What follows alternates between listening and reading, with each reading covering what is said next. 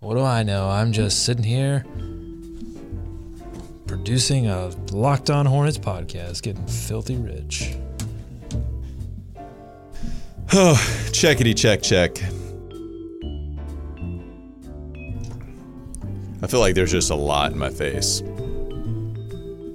Yeah, but it'll keep you. You were a little pee poppy last time because I don't have any covers on these yet. I gotcha. A little pee poppy. You're a little pee poppy. That's what you like to do. Pee pop, pee pop, pee pop. You are Locked On Hornets, part of the Locked On Podcast Network. Your team every day. In a minute, cuz we live.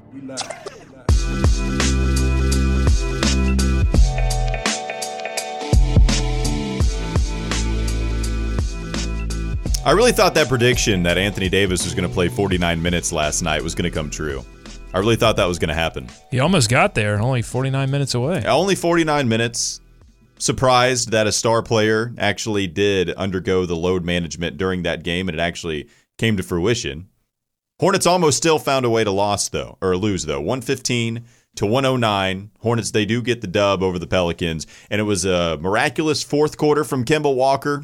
We've seen this before. I was talking about this today on the show in the morning, that Kemba Walker, even if it was him trying to go for an All-NBA selection, there's no way we could tell, because it looks a lot like what he's done pretty much his entire time with the Hornets. So I don't know. I mean, I don't think that this is any kind of selfish thing that he's doing, getting 32 points. It was only 17 field goal attempts, and I wouldn't care if he was trying to go after it like that. It's just funny because we wouldn't be able to tell anyway, because you absolutely need Kemba to do the things he did last night in order to win. This was a Pelicans D-League team. They're starting Christian Wood, guys we've never even heard of. You look at their stat line, Ian Clark is out here getting 17. Julius Randle gave you 34. Stanley Johnson out here giving you 17 points. Whoa, he plays for the Pellies now? Right. I think that happened when you were in Italy, probably. I think that's when it happened. Italia. And you're getting a ton of guys that are out here that probably shouldn't even be getting a ton of run in the NBA, and the Hornets are barely beating them now. It was a fun week. That last week that we had before the Lakers game, that was fun for a while. I want to go back to that, where the young guys are contributing. That's the one thing at least we got, right? We got Kemba Walker performing, and at least we had the young guys not bleep the bed like they did the last two games. I'm going to miss Kemba Walker. I mean, this has just been amazing. I don't think you can force an all-NBA run. I feel like that's something that you either have in you or you have developed, and we've watched Kemba. He's had to carry this team before. This isn't the first time that Kemba has had to put the Charlotte Hornets on his back, and he's never been in contention for All-NBA third team before. I just think this is really, whether he's going for it or not, he has the ability to go for it, and that's the story. 100%. My whole thing is that we wouldn't even know what that looks like. That's my whole thing. That even if Kemba 100% was going for that All-NBA selection, even if he was about that life, I don't know if we could tell. I have no clue if we'd be able to tell if he's doing it, because it's things that he need. It's better for the team if he does it. Yeah, that says more about, I think, the shot-making quality in the starting lineup night in, night out, and also the level of defense that they play when they lose. So the young guys, they played a lot better than they did the last two games. I mean, we were getting goose eggs from Miles Bridges, Devontae Graham. It was a bad couple of games that they had against the Golden State Warriors and against the Utah Jazz. At least you got a little bit of better stuff from them. Miles Bridges, just 3 of 8. It's not like it was great from him. Missed all of his three-point shots that he took. Did get you 6 rebounds, finished with 8 points. Dwayne Bacon played 22 minutes in this game after a weird 5-minute game just the contest prior. Goes 3 of 6. Hits a couple three-pointers, which is nice. Gives you 8 points. Not too much elsewhere in the box score. Malik Monk, Doug. Malik Monk actually gives you something. We got 8 points or 9 points from him, 4 of 8 from the field, only hit 1 of the 4 3-point shots that he took. Got 6 rebounds, a couple of big offensive rebounds that kind of just found their way to him. I thought there was a good decision he made driving to the paint, kicking it out to an open Jeremy Lamb late in that game. Lamb just couldn't finish the assist for Malik. But overall, I thought Malik was fine in this game. He actually showed you some things that weren't terrible. That putback alley-oop, he's had a couple of nice dunks for us late in the season. Does that mean anything to you? Does that show you? Because I've seen some people on Twitter say, well, how can you watch those dunks and think that Malik Monk is going to be average, that he's not going to be a special NBA player? Do those dunks signal something to you about the future of Malik Monk? The ability is enticing. And the ability was enticing coming out of college. There's certainly a lot of red flags about Malik Monk right now. My whole thing about Malik is I think it is better for the Hornets to try another year with Malik rather than trade him for pennies on the dollar. Now, if he's the extra bargaining chip for getting a big-time player or getting at least a good player that would be considered to be on a good contract, then okay, I'd be fine doing that. But if the whole thing is just based off moving off Malik Monk, I've completely given up on him, and the Hornets completely give up on him in the way that they're just going to send him out, I don't think that's the move. I don't think you do that for, what's his value right now? You know, and I just hit the mic. That's bad hosting. What's your value? Ding. I think as far as the kind of value that Malik Monk would get back, I mean, it's got to be at an all-time low. Oh, yeah, he would have to be a piece of something as opposed. He's a kicker now and not the trade piece. So to me, it's better served for the Hornets to hang on for another year. I don't think you hang on blind, but to me, it's just, for me at this point, you hung on to him at the trade deadline. I think now, with his value being so low, it's better served for the Hornets to see if he can figure something out next season, especially if Kemba Walker's gone. I would imagine that he gets a lot more minutes next season. And you see what you have. You try to make this thing run its course rather than just sending him off and getting, a second? Like, what would Malik Monk get on his own? Because to me, it's a second-round pick. No, I think you're right about that. But don't you think that Mitch Kupchak has like an itchy trigger finger? Especially, I mean, you saw all the maneuvers that... He's held control so far. You saw all the maneuvers that Kupchak was trying to make mid-season and couldn't make it happen, resisted the urge to give up too much. But don't you think come draft time, that urge to do what he did in Los Angeles, to remake the team via big trade acquisitions, is going to be too much? And maybe Malik Monk is a bargaining chip in a trade-up scenario. I don't know. I would certainly be okay with that. If you found somebody that you like, remember this is not Mitch Kupchak's guy. So if you found somebody that you liked a couple of spots ahead, you swapped your picks, and you gave Malik Monk in order to move up, I don't know how many spots. I don't know how much that would get you. But if you did that because there's somebody that Mitch likes ahead of them in the draft that they don't think is going to fall, then I'd be okay with that. I think I'm clear that if you're just wanting to send Malik off into space because you just don't want to deal with him anymore, I think that would be a problem, especially because the value's not all that high. The better thing to do is just see it out even another year to me. Yeah, and I mean, look, if you're Mitch, you've got some credibility in terms of trading up or even trading back in the draft. I mean, Dwayne Bacon being your prime example. I mean, I think he has some credibility if he wants to make some moves in the draft. Well, and Devontae Graham being that pick that he's able to get in the second round, I mean, it's an awesome second round, a couple of second round guys in a row. And remember, we all know the awful second round history of this team. The last guy that had any kind of basketball ability in second round for this team, that was kept for this team whatsoever, it was Jeffrey Taylor. And then he had the domestic violence allegations go against him, and then that goes out the door. And so maybe you got somebody that had somewhat of an ability on the court. Certainly off the court, you made it not worthwhile, and Jeffrey Taylor was somebody. That was the last guy that you could look at and say he had any kind of ability for the Hornets that was drafted in the second round until Dwayne Bacon, who could just be the last draft parting gift from Rich Cho, and Devontae Graham would be a nice one if Mitch Kupchak is able to have that second-round pick develop here for the Charlotte Hornets. It's the Locked On Hornets podcast presented by the Locked On Podcast Network. It's your team every day. We're the local experts on the #1 daily sports podcast network. You can find the show on most social media platforms at Locked On Hornets. Find myself on Twitter at Walker Mail and Doug on Twitter at Doug Branson, LOH. We'll be back in just one moment right after the break. This is Locked On Hornets. Now that we have this question, I feel like I need to ask this. Mm-hmm. Are y'all sweet potato pie folks or you pumpkin pie folks? Pumpkin pie folks. Sweet potato folk. Pumpkin pie. Sweet potato. It's time for more of the Locked On Hornets podcast.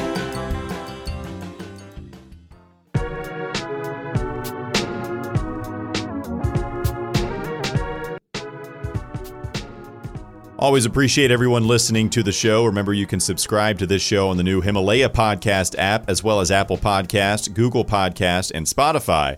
And when you get in your car, tell your smart device to play podcast Locked On Hornets. So some other things to take note of in this game and maybe just look towards the future.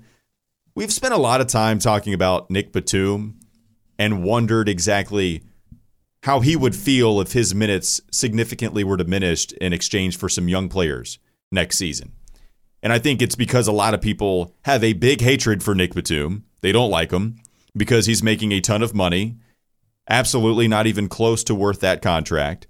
And a lot of people, I think he's just an awful basketball player, regardless of the contract, although I would argue subconsciously the contract has to be in your mind when making that. Here's the thing that's interesting to me, is we talk about what Nick Batum is going to be feeling next season. How about MKG? He played 20 minutes last night.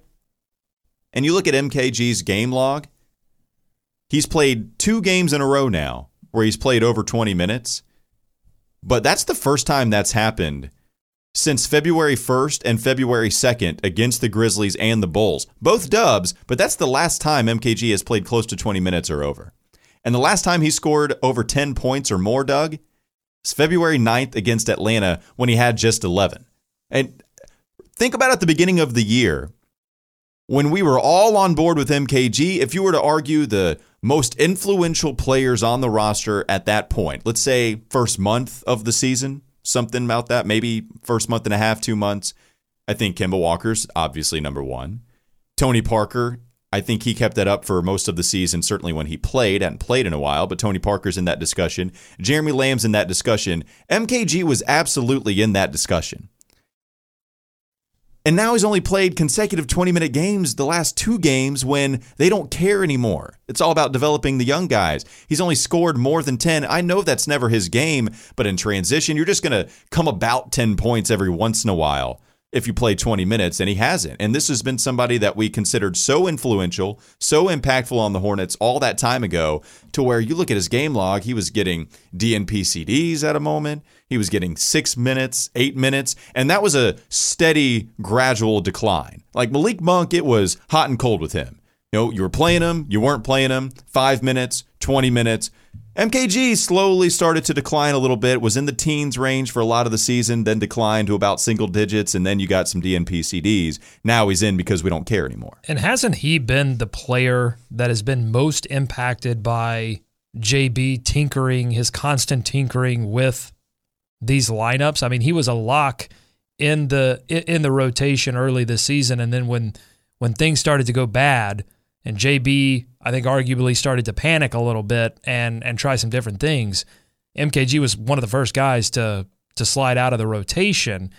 And I think it kind of goes to show you how big, skill play is in the NBA and how, much of a liability he was in that respect. This was a team that was supposed to play faster offensively, and I think you and I both talked in the offseason about how that could benefit a player like MKG, but as the season wore on, it didn't affect his rotation minutes. Well, and Miles Bridges being drafted to the team, I think you've seen him. He's always been, there's been some times where he wasn't playing that many minutes, but he never got set out like a Malik or even an MKG for a big stretch of time to a certain extent. We've seen him, I think, get a couple of coaches' decisions not playing, maybe a couple here, but not much. Well, and you bring up sort of a salient point, which is it wasn't as if one particular player rose up through the ranks and, took MKG's position, usurped him.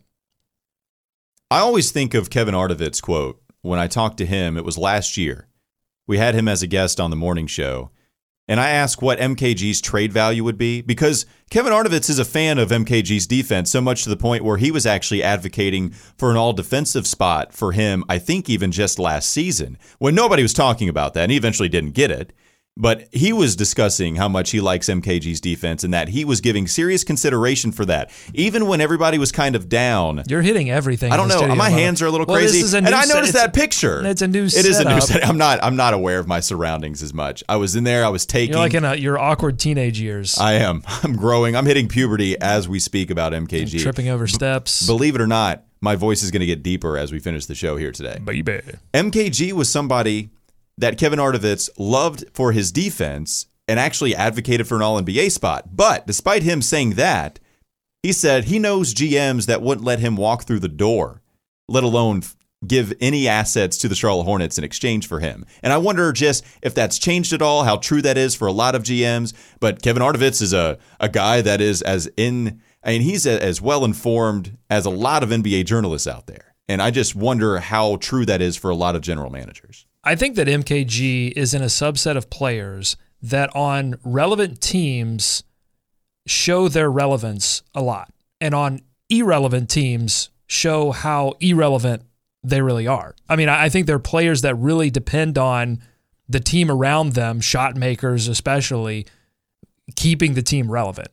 And so everybody went towards Andre Roberson as this huge... I think that was a good point. Oh, man, I'm shaking a little bit. I think I just said something smart, made up for my last segment. Are you feeling yourself right now? Yeah, well, yeah. So, last segment I kind of had so what I meant to say last segment was that I think the Hornets as an organization have a little bit more leeway with the fans in the draft, and I brought up Dwayne Bacon as the example. And then when I thought about it, it sounded as if I was saying that Mitch Kupchak had the leeway when he, of course, did not draft Dwayne Bacon. You tried to save me at the end by making the correction, and I was like, oh, yeah, I guess I did. So Doug was shaking for a while, but now his confidence is back in full force. I'm back. I just said something really, really smart, guys. He felt himself so much that he felt the need to stop any kind of take that I was going to go on.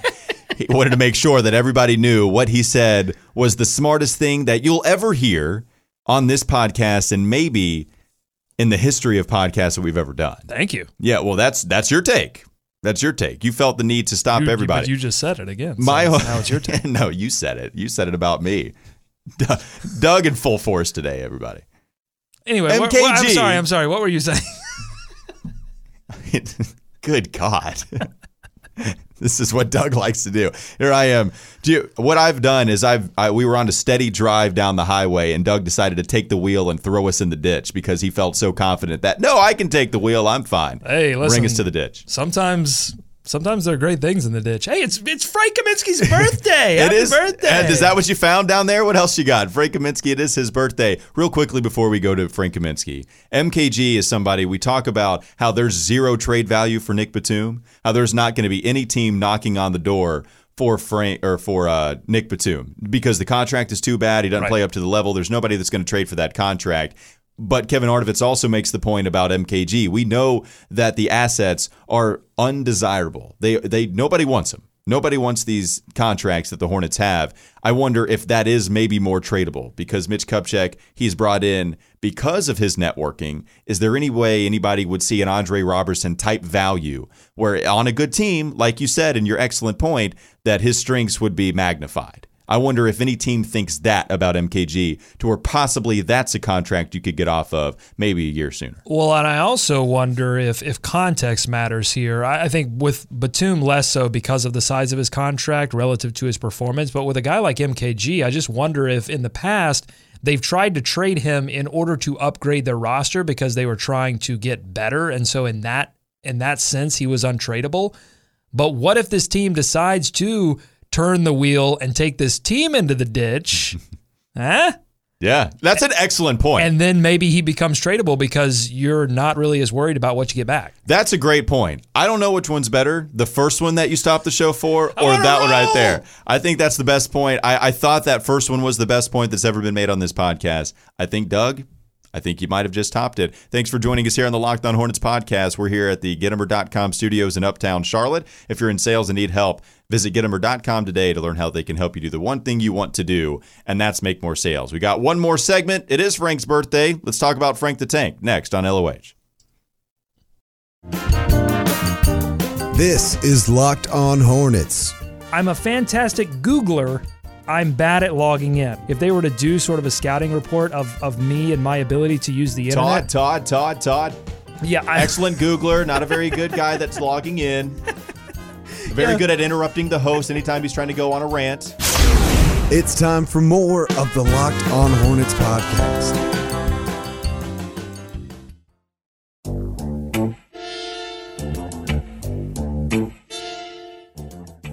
I still stand by that evaluation in my pre-draft process. Stand by it. You've gone through the combine. We went to your pro day. I still stand by that evaluation. I've got time to show myself. Don't you worry. And remember to get this show every day. Subscribe to Locked On Hornets on the new Himalaya podcast app. In an ever-expanding podcast world, you need Himalaya with their personally curated playlist and new features every day. Download Himalaya at your app store and subscribe to Locked On Hornets. I'll say this about Himalaya real quick. I'm smarter on Himalaya. Like if you listen to this podcast on Himalaya, I actually come out smarter. Every time I have that read in front of me, I always think of the Dunder Mifflin commercial because of the line in an ever-expanding podcast world.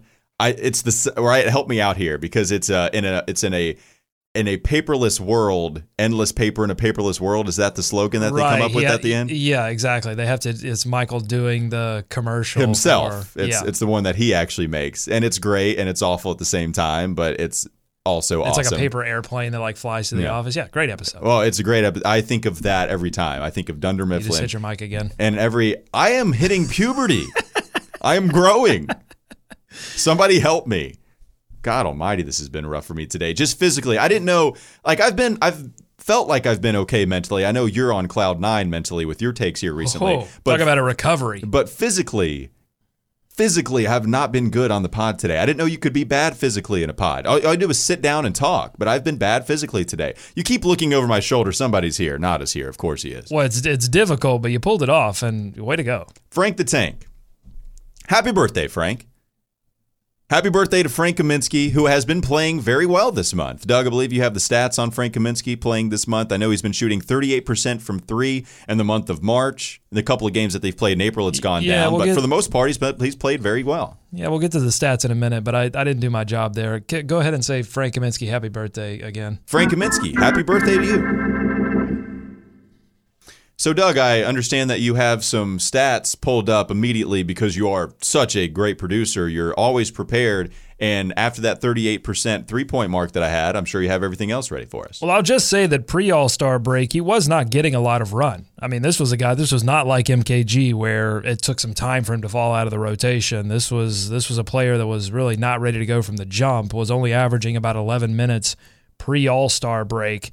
And then, but since then, in 17 games, 21 minutes, he's been shooting 45% from the field, 37% from beyond the arc, and specifically in March, 15 games, he was 45.9% from the field and 38% from beyond the arc. So he's been a one of the rare shot makers, especially off the bench, not named Jeremy Lamb. You know what he's been? He's been somebody worth the qualifying offer. Whoa. $4.5 million to keep him this season, and it's been somebody that nobody thought he was going to get that qualifying offer. He started to play a little bit better. You wondered if you needed a larger sample size. Frank has given you a larger sample size and has played, I think, well enough to where he warrants the qualifying offer at least. You thought he might get a buyout offer.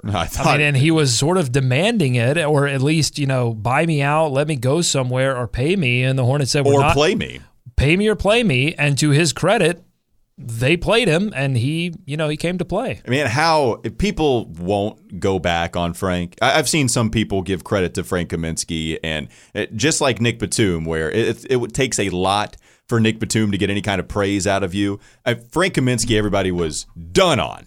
They were willing to go away from him, very much so. Right. And he's been good here this last month. But here's the problem, Walker, is that Frank Kaminsky is in the opposite subset of players that MKG is in, where when your team is relevant, you become irrelevant. And when your team is irrelevant, you suddenly become relevant. That's not the subset that you want to be in, but it might get him a qualifying offer on a team that might not have as much interest in winning next season. I'm with you on that. I totally agree with you on that. That's a great evaluation. You are the new Todd McShay. You're the new Mel Kiper. My thing is, Frank Kaminsky was actually helping them win games when they were winning. And that weird young player experiment when they actually were winning, Frank was a decent part of that. And so when you give me the numbers like that, look, it's not somebody that I think you can rely on. I'm not saying make sure you bring Frank back at all costs. Would you not say he's worth $4.5 million? At least as far as a qualifying offer. In the context of a team that is not going to be as interested in winning games next season, that has to sort of outlast some of these bad because you're operating contracts. at a level where Kemba's gone. I got you. Right. So that's the level that I'm operating on. Also, I think that you've got to, as a franchise, after if you just sort of roll through next season and try to deal with some of these bad contracts and deal with losing a few games, I think as an organization, as a franchise, you have to start, and I think Kupchak will start scouting players who can contribute to your team in December and January. I mean, that's where this team has just failed miserably year after year. That, you've seen Kaminsky be able to contribute some very early in the season, very late in the season, and that's where a lot of these players have fallen for the Charlotte Hornets. You got to find some guys that can step up in December and January. Nada appears on our show every Friday, and we call it Fire Friday, and something I have enjoyed as I've listened back on a couple of podcasts, we often reference Nada Behind the Glass. I'm a fan of Behind the Glass Nada, being a character that doesn't ever come on and talk Me too. with us. He agrees with me when he's behind the glass. He does. When he gets in here. It is a betrayal of me, and I'm surprised that he didn't come crashing through like Ralph Wiggum on The Simpsons through the window. I'm surprised he didn't come through the window as soon as I gave any kind of credit to Frank Kaminsky. Make him away, toys. I thought that was going to happen. Maybe not give me that line, but I thought he was going to come through the window. It's the only Wiggum I got. And give me some hell. I don't have many Wiggums either. Tomorrow's going to be a fun show with Nada, by the way. We're going to have a lot of interesting sound. We're going to have some sound from Tony Allen, who is a show legend. Despite never playing for the Hornets, he's a show legend. It's going to be a lot of fun to have Tony Allen sound clips there. We'll break that down. Also, Gary Payton, going to have him on the wake-up call tomorrow. Going to ask him about Kemba Walker, play some of that sound, and what Gary Payton thinks that the Hornets should do. I don't know if you really valued Gary Payton's opinion on what they should do with Kemba, but we're going to give it to you. GP. And you're only going to get that here on the Locked On Hornets podcast. We appreciate you joining us again. Thanks for listening. And remember, you can subscribe to this show on the new Himalaya podcast app. Doug sounds a lot better. And if you listen today, he sounds like a freaking genius. Apple Podcast, Google Podcast, and Spotify. And when you get in your car, tell your smart device to play podcast Locked On Hornets. Fire Friday. It's tomorrow.